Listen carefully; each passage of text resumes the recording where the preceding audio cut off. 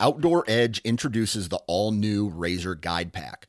Coming in at 12 ounces and in a premium wax canvas roll pack for compact storage and travel, the Razor Guide Pack is 7 blades in total, including a 5-inch replaceable blade folding knife, a 3-inch replaceable blade caping knife, and the flip and zip saw for wood or bone. Whether you're hunting the back 40 or chasing game deep in the backcountry, the Razor Guide Pack has it all. For more information, visit OutdoorEdge.com. Well, it is June. Whitetail season is coming. I am getting more excited as the day goes. We just wrapped up actually the weekend, and the crew got together, did a little bow shooting, little gear, tinkering or looking at things, a little deer talk. Did record a podcast that night, and I think that'll come out next. But this podcast was recorded with the crew from River Brother Outfitters when I went up to Minnesota for the XOP turkey camp. And this is all whitetail talk oriented. Those guys had some cool stuff figured out, especially on the ground that they were hunting there in the Bluffs.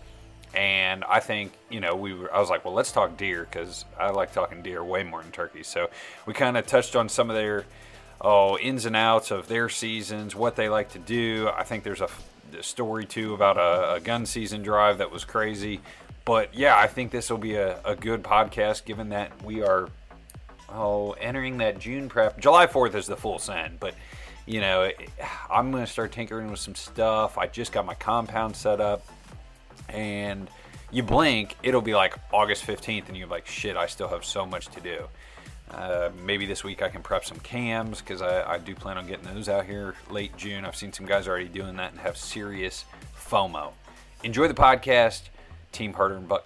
I'm going to plug our Patreon, because I appreciate those guys. And again, I will be disclosing more of my personal endeavors, information I don't want out to the masses on that platform on kind of a semi-weekly-ish basis.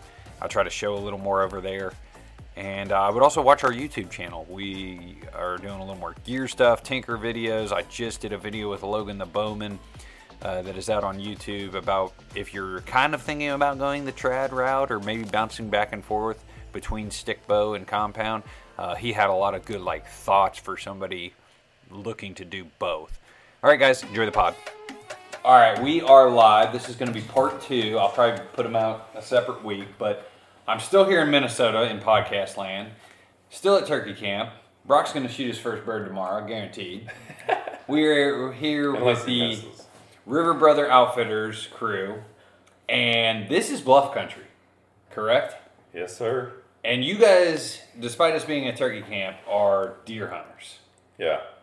You guys have a pretty cool farm, pretty cool setup, but it's been in the family. There's a pretty cool backstory. Why don't you walk me through that a little bit, and then we'll get into some tactics, some changes in your guys' hunting behaviors over the years, the quality of buck, some of those higher level talks that we'll get into. Absolutely. Yeah, walk me through a little bit of this farm, this special place. Yeah, so I'm going to let Eric take just the generational shift and the story behind it and kick us off there. Yeah, absolutely. So this farm has been in our family since 1855. Our ancestors settled it from Norway. My family, or our family, actively farmed this land up until 89. Grandpa passed away. Cattle, farm equipment was sold. Fortunate enough that it stayed in the family. And then in 2001, my dad got the phone call that it was time to buy the farm. And we were fortunate enough, my brother and I, that Dad was in a position to purchase the farm from Grandma. And we did that. And right around that time, Jorgen and I were at the age where we were able to be active participants in the farm, maintaining the land, participating in hunting activities, things of that nature. So just truly, truly blessed to be in this position and share with all you guys today. So let me ask this. When a farm goes generation to generation, how does that conversation go? Because, so my family had ground, and my Papa Bill bought it as an investment. He passed. It was around for 3 years. I was just starting to hunt it, and the 3 family members said, hey, we're selling it. We don't want it. We're going to take the cash. How does that conversation go as far as when you decide to pass a farm down? did mom and dad say, yeah, we can't live without like a good chunk of ground, or we see value in it for the future, we want our kids to have it? What was like the major factors? Yeah, so every family is different, so I'll just speak to our family. My brother and I are the only biological grandchildren on that side of the family. So the other siblings on my dad's side kind of stepped out of the equation and was like, hey, if there's a way that my dad, Brian, could purchase the land, like we would really like to foresee that happening and make sure it gets passed on to the next generation. So very fortunate in that situation. Everybody's family situation is different. Yeah. And that's the way it worked for us. So it was just, that's the way it worked for us. And so this place, there's a lot of history from decor to photos on the wall to memories. Like, I don't know, break it down for our listeners as far as what this place is, as far as meaning for you guys. Yeah, so the podcast is currently happening in my house. Jorgen lives in the Twin Cities. I live on the farm. And back in college, the light bulb went off on financial investing, right? And I realized all the toys and the four-wheelers and the snowmobiles I were buying were getting me absolutely nothing in that department. And I came up to Dad and I said, hey, Dad, would you mind if I fix this old granary up into becoming a hunting cabin? And he goes, yeah, that'd be awesome, but my checkbook's nowhere near it, so it's all on you. And I'm like, all right, sweet. So I'm going to do this. And we come from a contractor family, so I had my uncle come by and a couple other friends and be like, hey, I understand this building needs a lot of work, but from a foundation standpoint, are we solid? And they're like, yep, green light, go for it. So we started by gutting everything. And for those that don't know, a granary is what back in the day they would store seed in from year to year. Because back in the day, you would grow, you would sell a portion of your crop, and you would keep a portion of your crop to plant the next year. And so this building goes straight up and then over, and then it would have 4 bays, so 2 on each side, to store grain in with ventilation underneath. And then in the middle is where you would be able to back your planter in and then shovel in the grain that you needed. So I simply started by making a flat floor, gutting everything, putting insulation up, and it was just simply a watertight building, insulation, solid floor, and we put a loft in it. And that's how it started as. Did you work that project straight through, or was this like weekends after work? Like, Well, let's back up. Sounds like a shit ton of work and a lot of time. Yeah, I mean, we started deer camp as white tents that we rented from Winona and campers. Yep. And then we grew into Eric's hay barn or granary.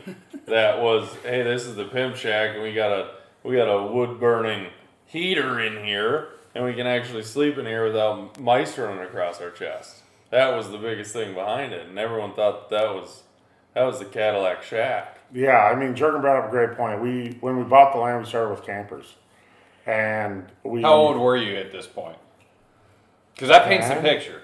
Oh, well, 01 is when we bought the farm. So. I ain't that good at math, man. Yeah, you would have been 9. Yep. Yep. So you guys were coming up here as kids. Yeah, we were deer hunting. I remember sleeping in campers. Yeah, Yep. I mean, the first memory that Eric and I had here were we were fighting over driving on the tractor, mowing down the crappy trees. That it's now a crop field. And then we grew into what is now Eric's house, and Mom and Dad are over the hill, and I mean it's grown quite amazingly. I mean, if you think about it in the long term, it went quickly, but I mean back in the day we were sleeping in tents and mice running across your chest and telling stories of that. Yeah, so we started with the camper that would come back and forth with us from the cities because we didn't live on the farm. And then Dad bought a different camper that stayed on the farm, got mice infested, kind of went to crap, and then he went to the point of buying a job site trailer that might have been bigger, but the insulation was worse. And so that was arguably a step backwards, but you could fit more people in it, and so it all worked out. And then in college, I, started investing into the granary and making that our hunting camp, and just to be able to be farther than 8 feet apart from the person across from you. Everyone was over the moon excited. Yeah. And then after college, I put an addition on the granary to turn into my house, and then another addition to make the garage where we're having the podcast today. So what kind of, back at that, when you guys were starting 9 and whatever, however old you were, what were kind of your, like, how did y'all hunt back then? What was your style, your tactics for the Bluff country? Yeah, I mean the biggest thing And here, what was the acres that you guys had at that point that you could run on? Yeah, I mean at the biggest, like when we first started, it was right around 700 acres that we were running on. But when you got Eric and I, our first hunt was with Grandpa, and it was at Grandpa's pond. No matter what, like you were there with Grandpa in that stand, and the funniest part about that is everyone, nowadays is like, you got to park miles away and you got to walk in. And Grandpa says, get in the driver's seat, drive me right to the stand, and then you can go park the truck. And Jorgen and I would park the truck at the age of 12 and then walk back to the stand. Like you drop Grandpa off at the base of the stand. And then you'd drive it all the way to the road and you'd walk back. And guess what? Both of our first deer were shot out of that stand with Grandpa. Mine, he woke me up from a nap. He hits me and Jorgen, here comes your big buck. And I'm like, what? And waking up and 6-pointer walking in. I'm like, holy smokes, here we go. 12-year-old Jorgen, he gets down to the pond and pounding him right there. And I think your first one, you killed a buck and 3 does that morning with Grandpa? Well, my first hunt with Grandpa was even funnier than that. So I dropped Grandpa off, went and drove to the other side of the farm, parked by the fence line, then walked back. Sunlight comes up, over the hill walks a doe, right down to the pond, and Grandpa's always saying was, you shoot first, then I shoot, okay? And so we dropped this doe at 5 minutes after sunlight. And I'm over the moon excited, want to go, touch the first ever animal I harvested. And Grandpa's like, no. We're not done hunting. And I'm like, are you kidding me? And he goes, yeah. I'm like, all right, sounds good. I've never done this hunting thing. I'm 12 years old. Let's see what it's all about. And so then, 30 minutes go by, and Grandpa goes, hey, you got those paper towels? I go, yeah, Grandpa, but that's what I'm going to be using to clean the deer with. He goes, well, you're going to have to find some more. I need them. Walks to the bottom of the stand, walks 10 feet, takes a dump, crawls back up into the stand, and not even a half hour later, out walks another one. We shoot Grandpa's deer, walk down, clean them both. And it's that's the way Jorgen and I's first hunt went, is both with Grandpa. And the funniest part is he always made us bring tomato soup. That was our morning treat to warm you up. In the thermos? Yeah, in the thermos. That's sweet. And it's the best thing at warming you up, and I've yet to do it since. So I was going to ask. I was like, Tradition. Yeah. You know why he hasn't done it since? Because he leaves before he gets cold. So first hunt is always with Grandpa. Yep. Things have come a long way. Right. Then what? Then, I mean, as the years developed and Eric and I gained more whitetail knowledge, right? Dad's crew always drove our land. And so you get a group of guys together, you have some posters. Did anybody bow hunt back in the day? No one bow hunted back in the day. I mean, I think Casey was maybe the only one that bow hunted back in the day, if that. But it was, everyone got together during slug season. You had your 2 weekends, and you drove the land, and you killed. We killed some very respectable deer during that time. But as we learned throughout the process, that once we got old enough and wise enough, as you would say, that we figured out that might have not been the best practice, right? But I mean, Eric probably has some better stories on the driving side of just really figuring that out as he went. So a drive, too, to just keep it really simple, and posters, break that down. How did that look? And so you guys have posters or standers, some people say. Yep. And then you guys would just have a line of guys Yep. line up on the one end, and drive walk toward through, them. walk Yep. through the walk right Walk to 'em. right through the woods and all of that. But the biggest thing is, if you can see that guy, you got to let the deer pass you before you can shoot him. Right? You got to know what's past what you're shooting them, and so drives get a little scary if you don't know what you're doing. Yeah. To that point. And do you guys do drives anymore? We don't. Yeah. No. We just do one drive on a small chunk of woods that I call unhuntable because the tip of the hillside is as wide as a deer bed. So if you come in on either side, the deer know you're there, and it's maybe 10 acres. Yeah. That's the only drive we do. Other than that, it's all sitting over. I mean, when it comes to the driving, I think the last year we did it was really the pivotal year for you, Eric, and really your best story, if I might say. World War IV. Let's talk about it, Eric. I mean, what happened on that year? I mean, I was all sorts about hurt when Dad told you that you could go to that top of that hill, and I couldn't go with you. But yeah, you could barely. You made it to the top, but you dropped your gun. 4 times? How old were you? I was 16 because I had my truck. Okay. So Jorgen and I are the definition of street smarts, not book smarts. So we struggled in school. So on this particular year, I was in the doghouse with my mother for my grades. And hunting season always fell on midterms or whatever it was called in high school. And so I was able to go deer hunting under the expectation that I was home by a decent hour on Sunday to study for, my upcoming tests and things of that nature. I hadn't shot a deer all year. Like Jorgen alluded to, it was, a drive year. And so Dad sent me to the top of this bluff. So how many deer were shot to that point? Like 25. Wait. On the same drive? No. Valid question. Okay. Same gun season, 25 deer. Yeah. Off the piece. Yeah. You guys running helicopters? No, it all came down to the driving aspect of it.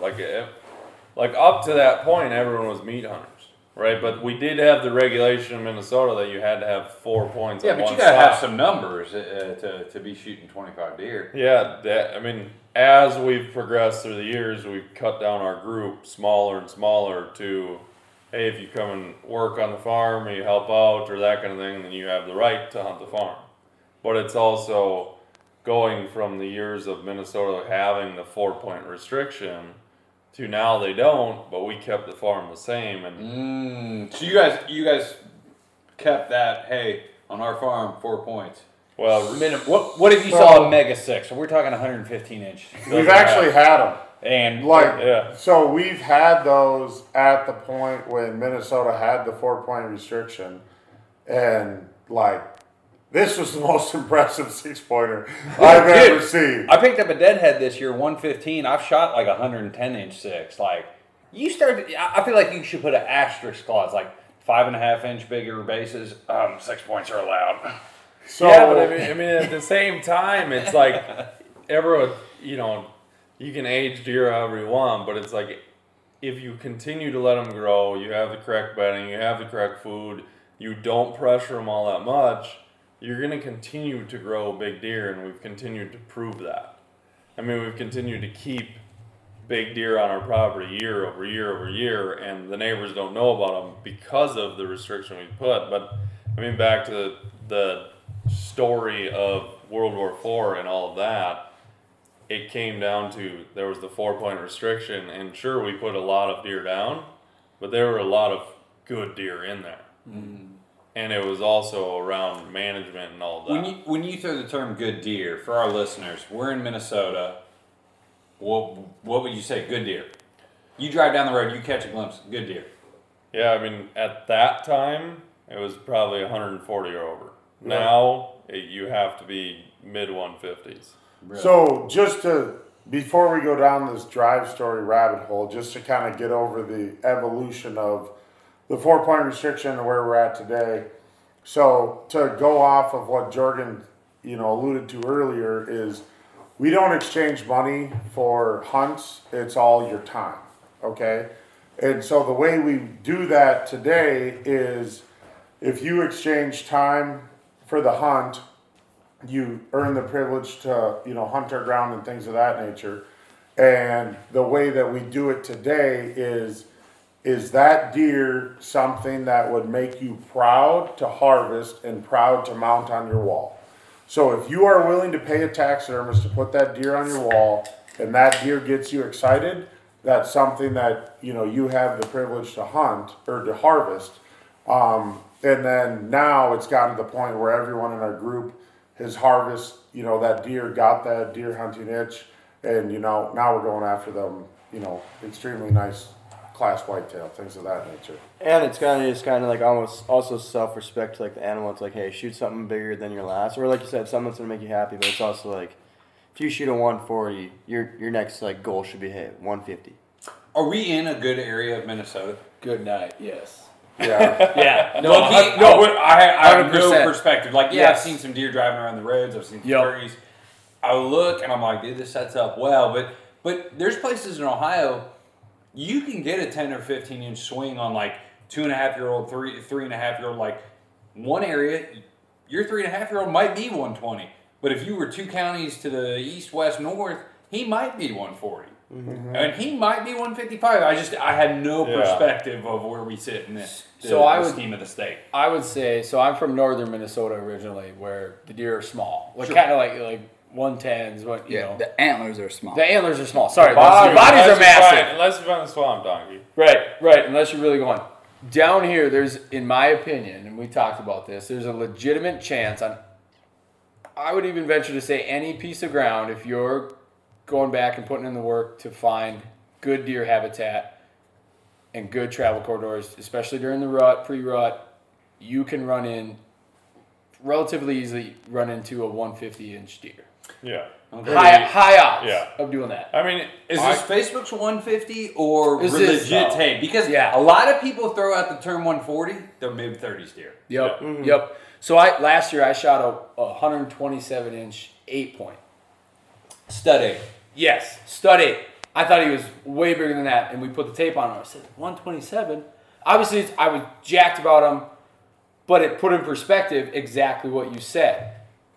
Solid versus... Dude. Right. And I'm not a stickler, dude. Something's 20 inches wide, it's going to die. It can be a 100-inch buck. Yep. Something's got big beams.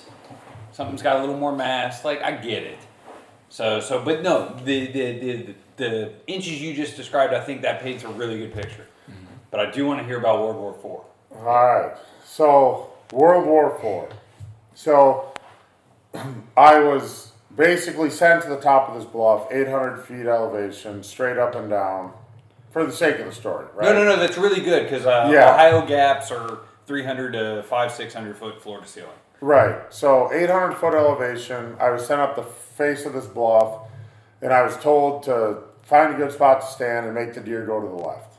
I'm like, all right, sweet. This is my last drive of the season. Got to go home and study. And so I'm getting jacked, like pumped to go up. I'm in a prime spot. Dad put me on the deer, right? And so in the process of going up this bluff, I dropped my gun several times. Just a klutz. Yeah. Just admit it. You were a klutz. Yeah, 100%. Well, it's not to mention straight up and down. Yeah. And so I get to the top of this bluff, and I find this pine tree that is very sizable in size, absolutely thrashed. Giant, thrashing marks from obviously a big deer. And I go and find this opening, and I'm like, this looks like a good spot to stand.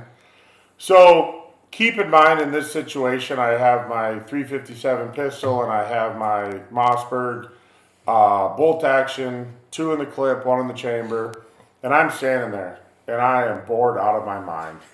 Found a twig, playing with the tree next to me, and I'm like, man, this looks like a good spot. It'd be really nice if some deer came in. Keep in mind, my opening is in that 40-yard range, like tops, okay? And I'm playing with my tree, named it Bob at this point. I'm just like, hey, Bob, think there's any deer over here? You know, thinking it's going to be a good spot.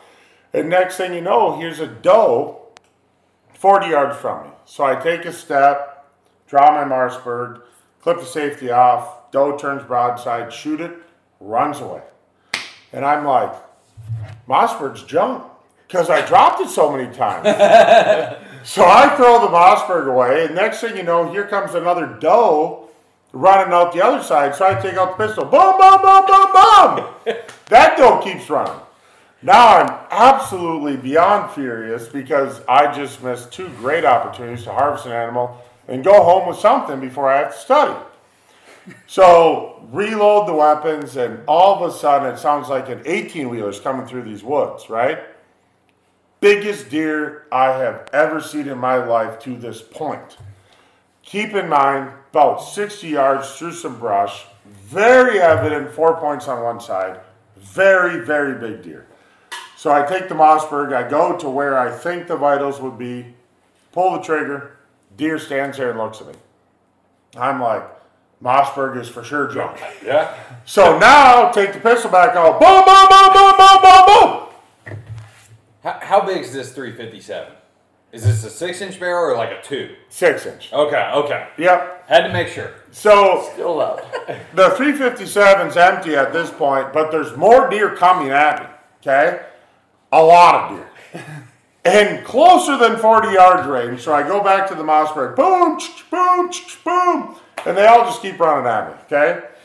Now I am beyond upset and keep reloading both weapons, getting prepared for the next wave of deer, and these ones come in a wave.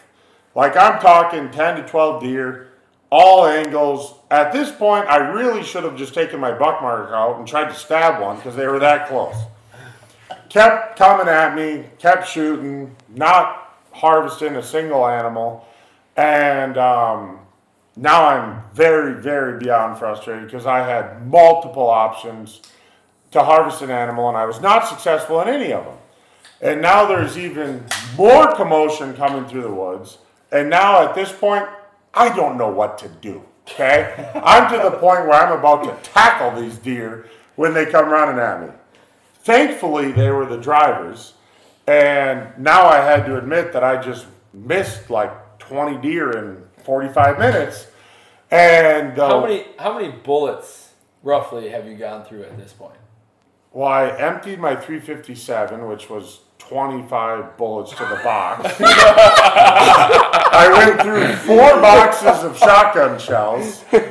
No. Not successful at all. Holy smokes, bro. Yeah, because those slugs Slugs are 4 to a box. Yeah. All I gotta say is Okay. you must have hit that scope really dang hard on a tree stump or something on the way up. Oh, it I think he was holding the wrong eye open. So the drivers come forward and they go, how many deer did you get? And I'm like, I didn't get a single one. He goes, well, how about this one right here? So the first deer I shot at was the one I harvested. By the time the drivers found me, I had boxes of ammunition. My gear bag was spread all over. I still don't think I found everything that I took out of my gear bag that day in frustration. But we got one. So I was able to go home with something. Man. And since that hill has been named World War IV Yep. because of the commotion. Yep. And in the meantime, I'd like to point it back to Jorgie, who, in the commotion of all of that, you were able to harvest. Yeah, I was... Same drive. Yeah, same drive. I was so mad that Dad didn't let me go up there because I knew what was going to happen. And because every year it was so exciting up there. And there was always only one guy that could go up there. And Dad was like, nope, Eric's the only one going up there. So little brother syndrome came in, and I was just pissed at the bottom of the hill. I was right below Eric on the turn of one of our four-wheeler trails. Oh, so you're hearing it all. Oh, well, and this was before it, right? And this was before World War IV happened. And I'm sitting there, and I might have went to the bathroom right before all of this commotion happened. And then all of a sudden I hear just a freight train coming through this ravine right at me. And I'm like, what is that? Like the drive, I don't even think the drive had happened at that point.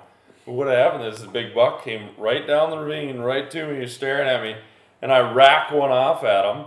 And then I go running around the 4-wheeler trail, and he's standing right as he's about to cross, and I just start unloading on him. And I was so happy. And then right after it is when Eric unloaded his guns multiple times, but I couldn't be more happy. I was just sitting at the bottom, just staring at this thing. And I was in my orange one-piece zip-up at the time. Well, yeah, who didn't hunt in an orange onesie? Yeah. Back in the day. Look-y, onesie's not a bad option, Yeah, right? that's You what only I'm gotta carry saying. one thing to the woods if you're going in your So skivvies. easy. Yeah, until you gotta go to the bathroom. That's true. Man, you're one zipper away from down to your grundies. You're good. So, what you guys had hinted that you've seen a huge uptick in caliber of bucks, what you're able to harvest.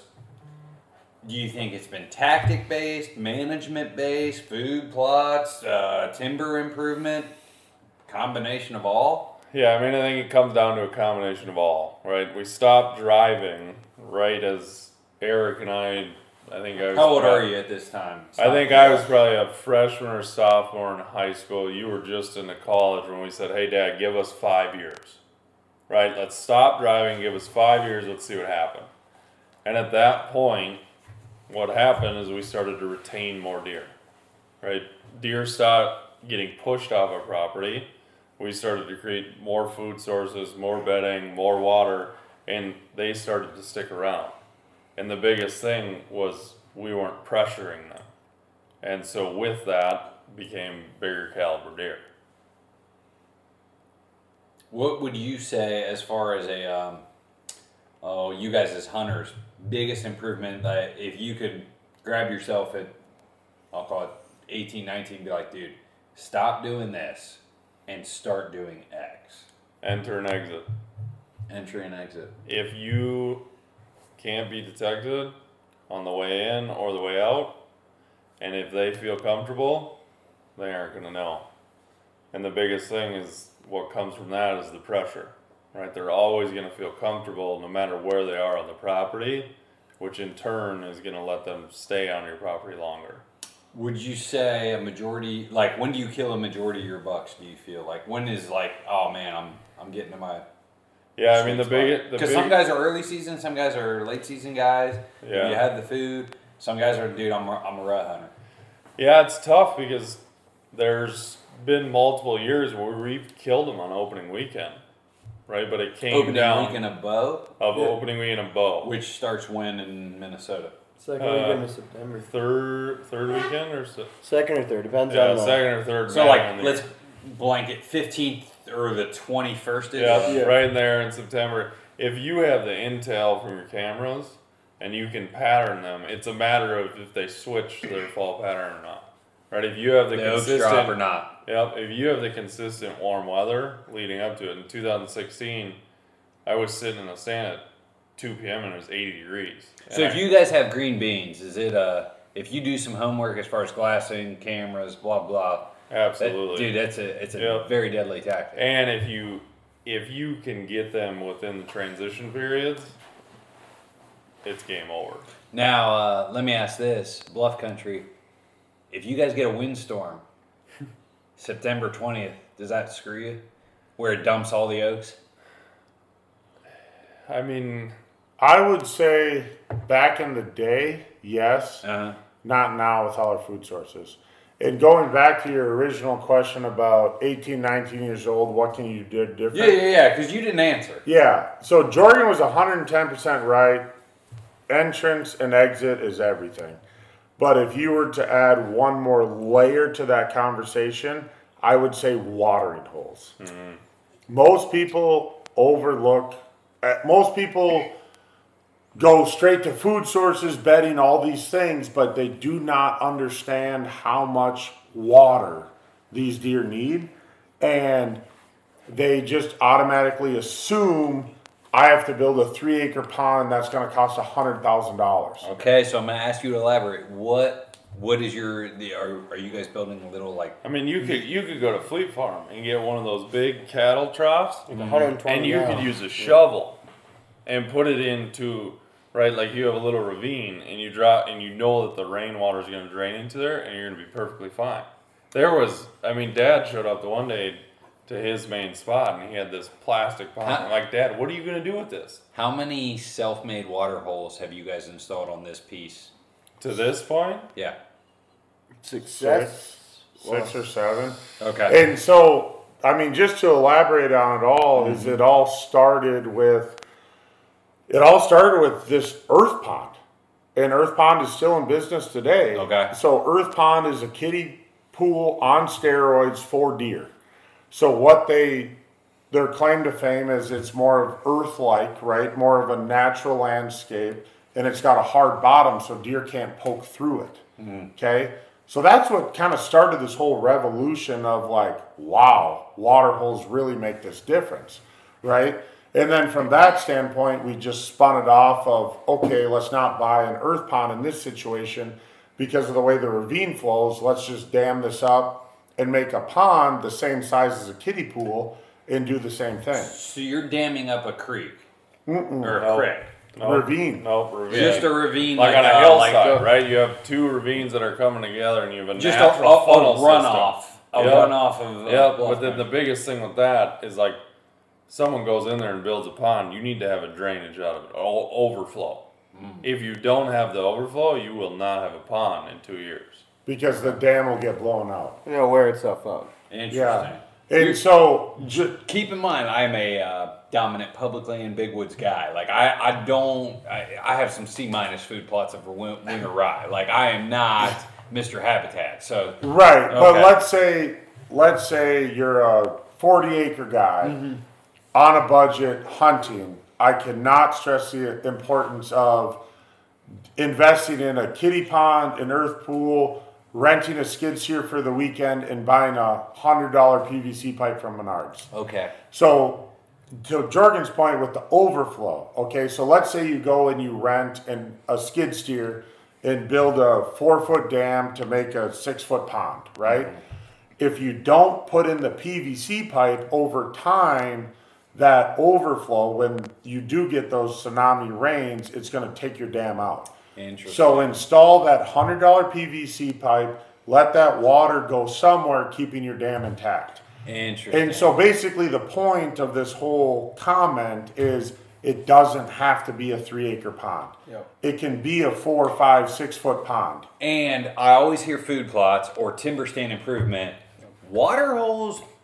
There's only been one podcast that Jake Hofer did from Exodus in the last year that I've heard. Like the guy literally was speaking much to this, where he's like, dude, if you own property and you don't have a good water source or a water hole, like you're overlooking a very key aspect of killing deer on your land. Well, I mean, it comes down to, like, think of you as a human, right? What do you need? You need water, food, bed. And Dude, if you will die with no water in 3 days. Right. You can survive like 20 without food. Yep. So think about it like, put yourself as a whitetail. If you don't have water, where are you going to go?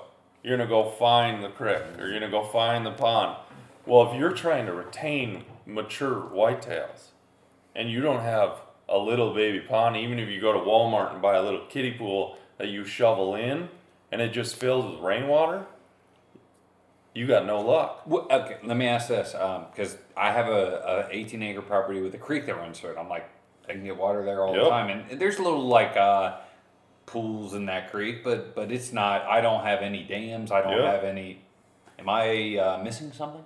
You could potentially, Well, because of the point of, so Dad and Eric always were like, well, we have too many food plots, we have too many water holes, we have the river going through it. Okay, ease of access. Can they walk from bed to food to water with ease of access?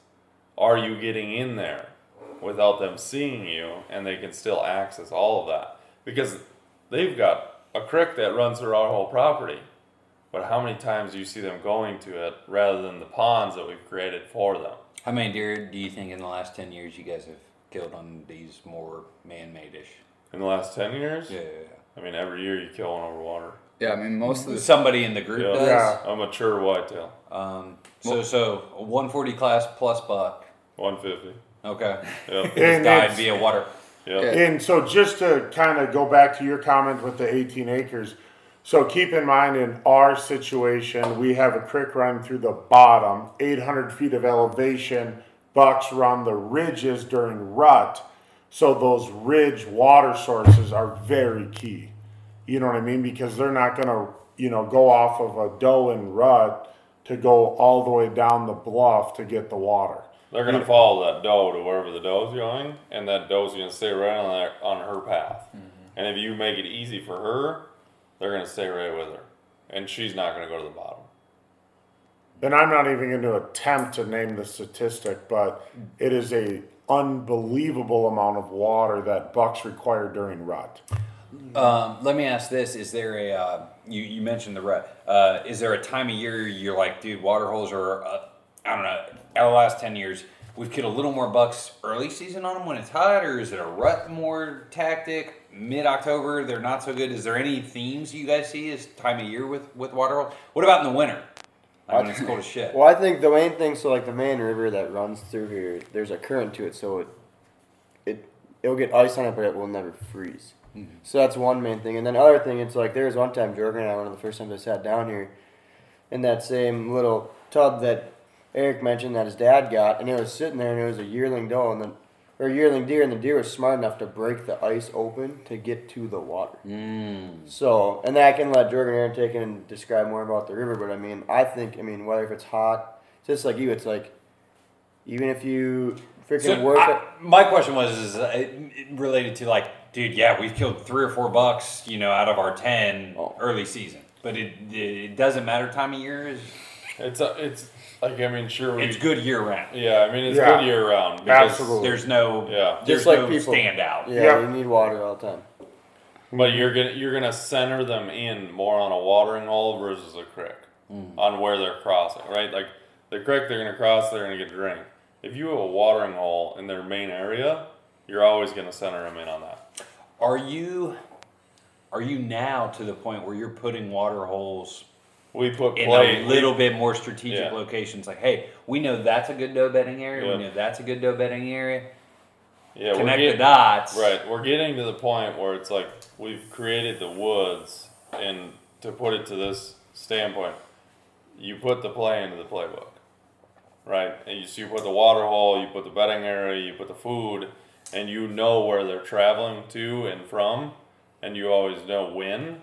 And so to put a watering hole in a certain area, you're putting that play in the playbook. And you know when they're going to come, or at least an idea. Interesting. Mm-hmm. The water hole. Yeah, I think it's more powerful than a food plot. 100%. Yeah. Not even a close second. Are scrapes a big deal here in Bluff country? Yes, no? Yeah, scrapes are a really big deal.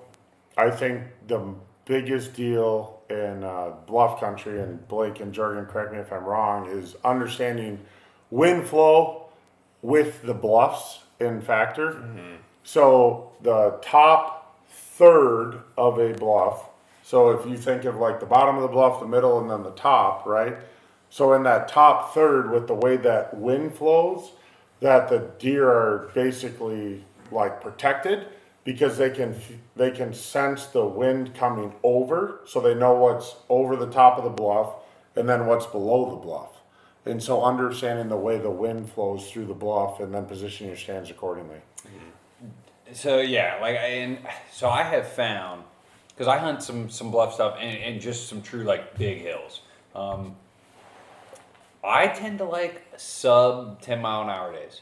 Mm-hmm. I feel like once I get above 10 miles an hour, I get a lot more bounce, if you will, where maybe more unpredictability. Do you guys have a mile per hour that you guys like, or? I think depending on the wind direction too. Let's say it's for instance opener last year. Yeah. Yeah. Do you guys get a lot of south winds? We had strong south winds, and we were discombobulated on where to go, and we had deer showing up, but it was still kind of a lot of nighttime pictures. But then with that south wind, it's like, okay, you can go kind of obviously like wherever, but it's like, and then you can get mobile with it too. But then it's like that south wind for us personally on this farm, there's 1 or 2 good spots, but then depends on the type of the year too, whether if it's late season or early season.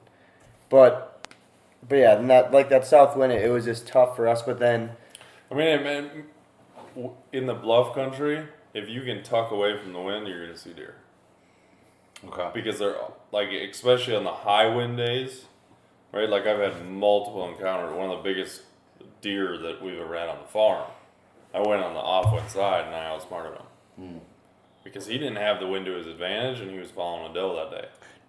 Do you guys do a lot of like wind map scouting? Like I feel like that's something I don't know. Now I'm a lot more conscious of like, hey, this hillside, 3 out of 4 days it blows north. Yep. Yeah. Regardless of whatever the map app says. Yeah. But like rewind 3 or 4 years ago, I was just like, oh, here's a good spot to hunt. Like there's a good scrape in the middle of this terrain feature. But as far as wind mapping, that's something that now I'm starting to do a lot more of. Yep. Yeah, I mean, as we've progressed throughout it, you start to pay attention to those little things. And within the last 3 years, we've really started to pay attention to it. Because on certain winds, you want to be on certain sides of those bluffs, along with your enter and exit from those stands. And that's the biggest thing for us. Well, yeah, and then obviously like with that, and then say where like I'm from, where it's like northwestern Minnesota, like there's not much terrain, all that stuff. If you have a north wind, it's north, but then you come down here, and that's all in the Red River Valley. Then you come down here, and it's not. You may have a northwest wind, but there are some stands and some pinch points and ravines that the wind could swirl and benefit you. But then there's also ones where you get in the stand. There's been plenty of times where Jorg and I have gotten in a tree, even anybody in our boat group, even Devin probably, where you get in there and you use some something to indicate the wind, and you just don't feel confident about the wind switching. And there's immediate times where I'm like, Jorgen, I don't feel confident. Where should I? Like, obviously, like, I kind of know where to go, but where should I go where you think could also benefit me? So it's like, you don't want to blow out your number one spot if you don't feel confident with that swirling wind. So then we most times back out. Then there's also times where we'll sit after dinner time, we'll sit there and talk about, even if it's just Jorg and I at the farm late season, we'll still take an hour to decide on what. Sorry, Dev's making a face at me. I mean, You guys are the only guys that hunt late season now. all right, sorry. Come on, man. The guys He did put that out the there. guys that hunt did late throw season that. that stay up past 10:30 at night. Are So- you guys a one buck state or multiple? So as it sits right now, we can kill 1 buck per weapon. The In rule this on zone. the farm is 1 buck per hunter. It varies by Okay, zone. so you shoot October 1st, November. You're done. You're done. Okay. Yep. Well, then you can come back. Like there's been times where I personally have shot a buck in October, and then I'm like, hey, A, I want to come down and still hunt. B, I want to record and get film, like when River Brothers just starting going. And C, it's like we always try to thin the doe herd as well. So and then you can shoot. I mean, you can buy X amount of doe tags. Yeah, and that varies by zone. Okay. Yep. Okay. That's pretty cool self-management Yeah. aspect. But that's probably, you guys hinted, like, hey, we've really turned this place around from 15 years ago. Right. Yeah. Anything else you think has really just like, man, I think we're doing this right? So I guess I'll just speak to the food plots because that's Yeah, like- you're Mr. Food Plot. Yeah, I hunt for the land management side of things. Like when I'm sitting in the stand over a food plot, I'm thinking about next year's food plot. I'm not thinking about the hunt like the rest of the people around this table. Or Toon Blast. Yeah, and I'm playing Toon Blast while I'm doing it, but that's just another story. Hey, what level are you though, Eric? Come on, tell everybody. 1,256.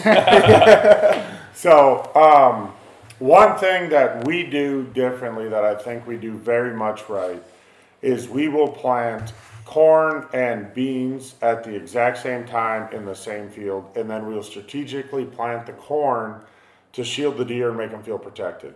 So it does two things. It gives you shelter to what Jorgen alluded to earlier about entrance and exit to the stand, but then it also protects that food plot for late season, okay?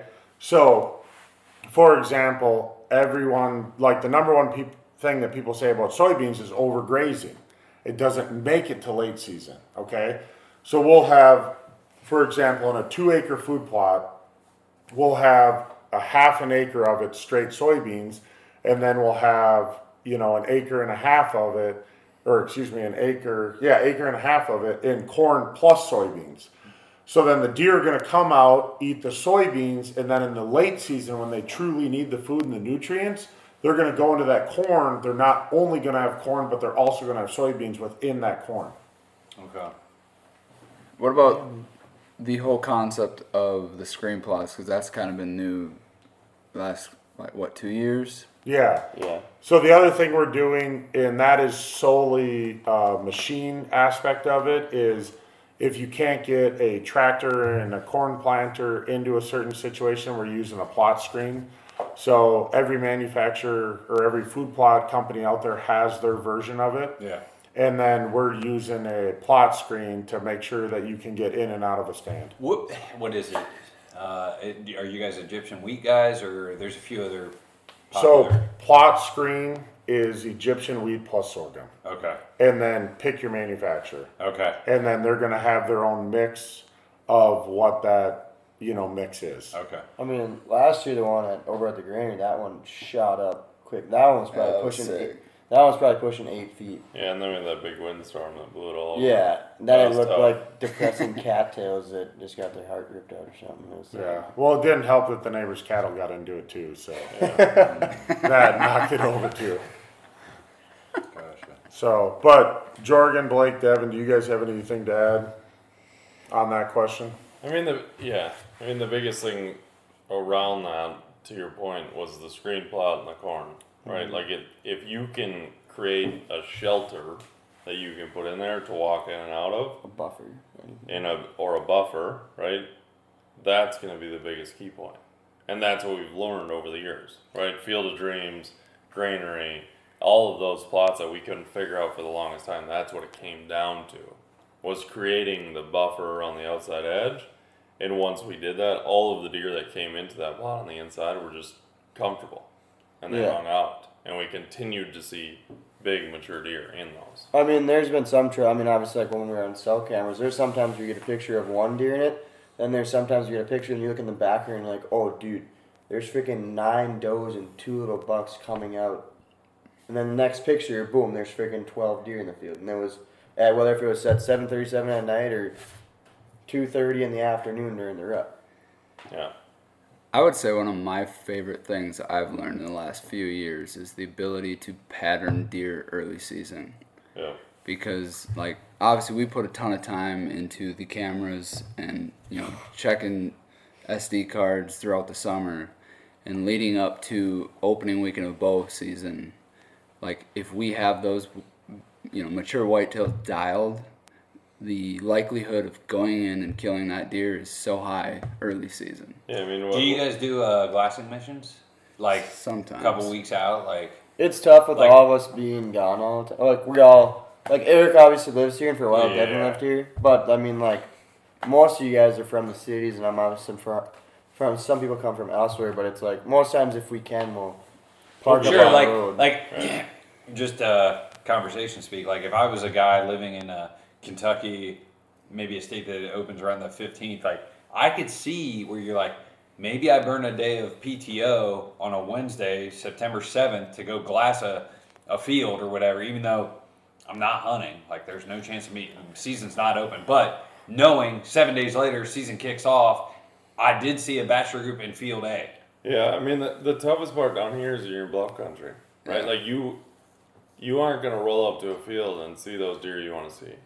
If you want to see the mature bucks that we're chasing, they're in the little food plots, or they're in the back fields, or they're in the places where it's like, if you're going to go in there, you're going to be hanging out. So It's it's tough. not worth the intrusion. Right, it's tough to do that. And to Devin's point, I think You can kill them there. Right, and like Cecilia's buck, was that last year? Or the year that was Last year. Last year.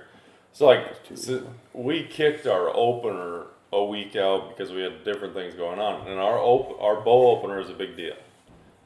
But the thing that did for us is we patterned a couple deer, and I put Cecilia in on what we call as Devil's Tower, one of our top plots, and I knew the 2 bucks that were going to go up there, and she killed one of them. Exactly when we knew they were going to come in, and the reason for it was that watering hole, and the food source, and the bedding so close. And she, like, then the way Jorgen had it down, like, there's just some spots. Like, I think obviously it's like, everyone kind of has, like, their own, like, critiques of the farm, but it's like, when it comes to that Devil's Tower spot, it's like, Jorgen knows that area in that bedroom in the woods, like, the back of his hand. And he told C where he was going to come out and a time frame. And I think he was within one trail of the trail that it came out, and he was within 2 minutes of when the buck came out. Sure. But it all came down to the bedding that we created, the food, and the water source. Mm-hmm. In going back to your original question about something that, absolutely this is what we do that makes a difference. Going back to, I read Lee and Tiffany's book, and Lee specifically talked about what made his Iowa farm a difference was when he moved to the farm and he was there all the time. And I think that was also a big difference maker too, is when I moved to the farm, I was here all the time.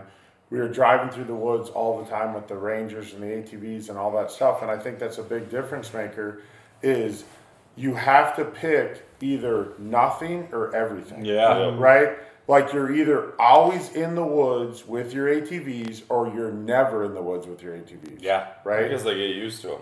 Yeah. Right. My small farm, it's a tiptoe game. Yep. Set the mousetrap, hunted a few 4 days a year, 3 days a year. Yep. But then when you live there full time and Yeah. you're in the woods every day, it's no big deal. Yeah. And then we alluded to the cell cameras and stuff like that, and just something to note is we live in the land of no cell phone service. We've had the best luck with the Mulchy cell cams. Yeah, and that's made a big difference too. Those new Deltas, I got an Instagram notification about it, and I sent it to Jorgen. And I was like, dude, Tom, they clearly don't know my stance on cell cameras. I was kind of avoiding that. so you want me to keep going? Or no. And only because we're trying to keep this podcast in a timely manner to an extent, and We went over. We gotta go chase birds in the morning. We gotta go chase birds in the morning. So I'm fine to go down this rabbit hole because I think I did preface somebody with saying, and I don't remember who it was, but it was like, cell cams is an interesting topic. And we can go a lot of ways. I think I might save that one. On this podcast, dude, it's 100% people know how I stand. Yeah. I'll make this short and sweet. Yeah. I'll make this short and sweet. Eric used to love trail cameras. Eric loves driving the Ranger to get trail cameras, but when it comes to checking the cards and all that stuff, that is a Jorgen and mostly myself, and also Devin priority. But now with all of us being gone, those cell cameras and us being 4 hours away, 3 hours away, 6 hours away, I'll just make it short and sweet. Me personally, I love them because it's like, hey, if I were to shoot down on the farm one day after work, I'd come in here at 2 in the morning and wake up at 5 in the morning to go hunt. I can know off of my gut feeling, if the wind is right, I can go in there and see something without having to blow out a different area. So I'll just keep that short and sweet. Like, I use them, but yeah. All right. We're going to go outside of this lane. Of the cell. No. But I think this was a lot of good talk on your guys' evolution as hunters, the farm evolution, bluff country, some tactics, the waterhole thing. Fuck, that was eye-opening. I'm thinking about what I got to go buy and I maybe pay a guy to run a dozer on my piece next. I got next thirsty off-season. thinking about the water. Cool. Here, this is, and going back to that, because this is a piece, and I don't remember who it was. I kind of think it was Jeff Sturgis who said it, and he's Bluff Country guy as well. Yeah, just north of us. Yep. And he said, and it might have been, anyways, somebody said, what do you like to do when you wake up? Get a drink of water. Get a drink of water. And so, same kind of perspective of, like you said, location, put it where it's easily accessible, bedrooms, and also put it where your access to it, they're not going to be able to be standing there and see you coming in from 200 yards away, 100 yards away. Put it somewhere where you can get into 40, glass it, see if is they're Waterholes in there. the next mock scrape?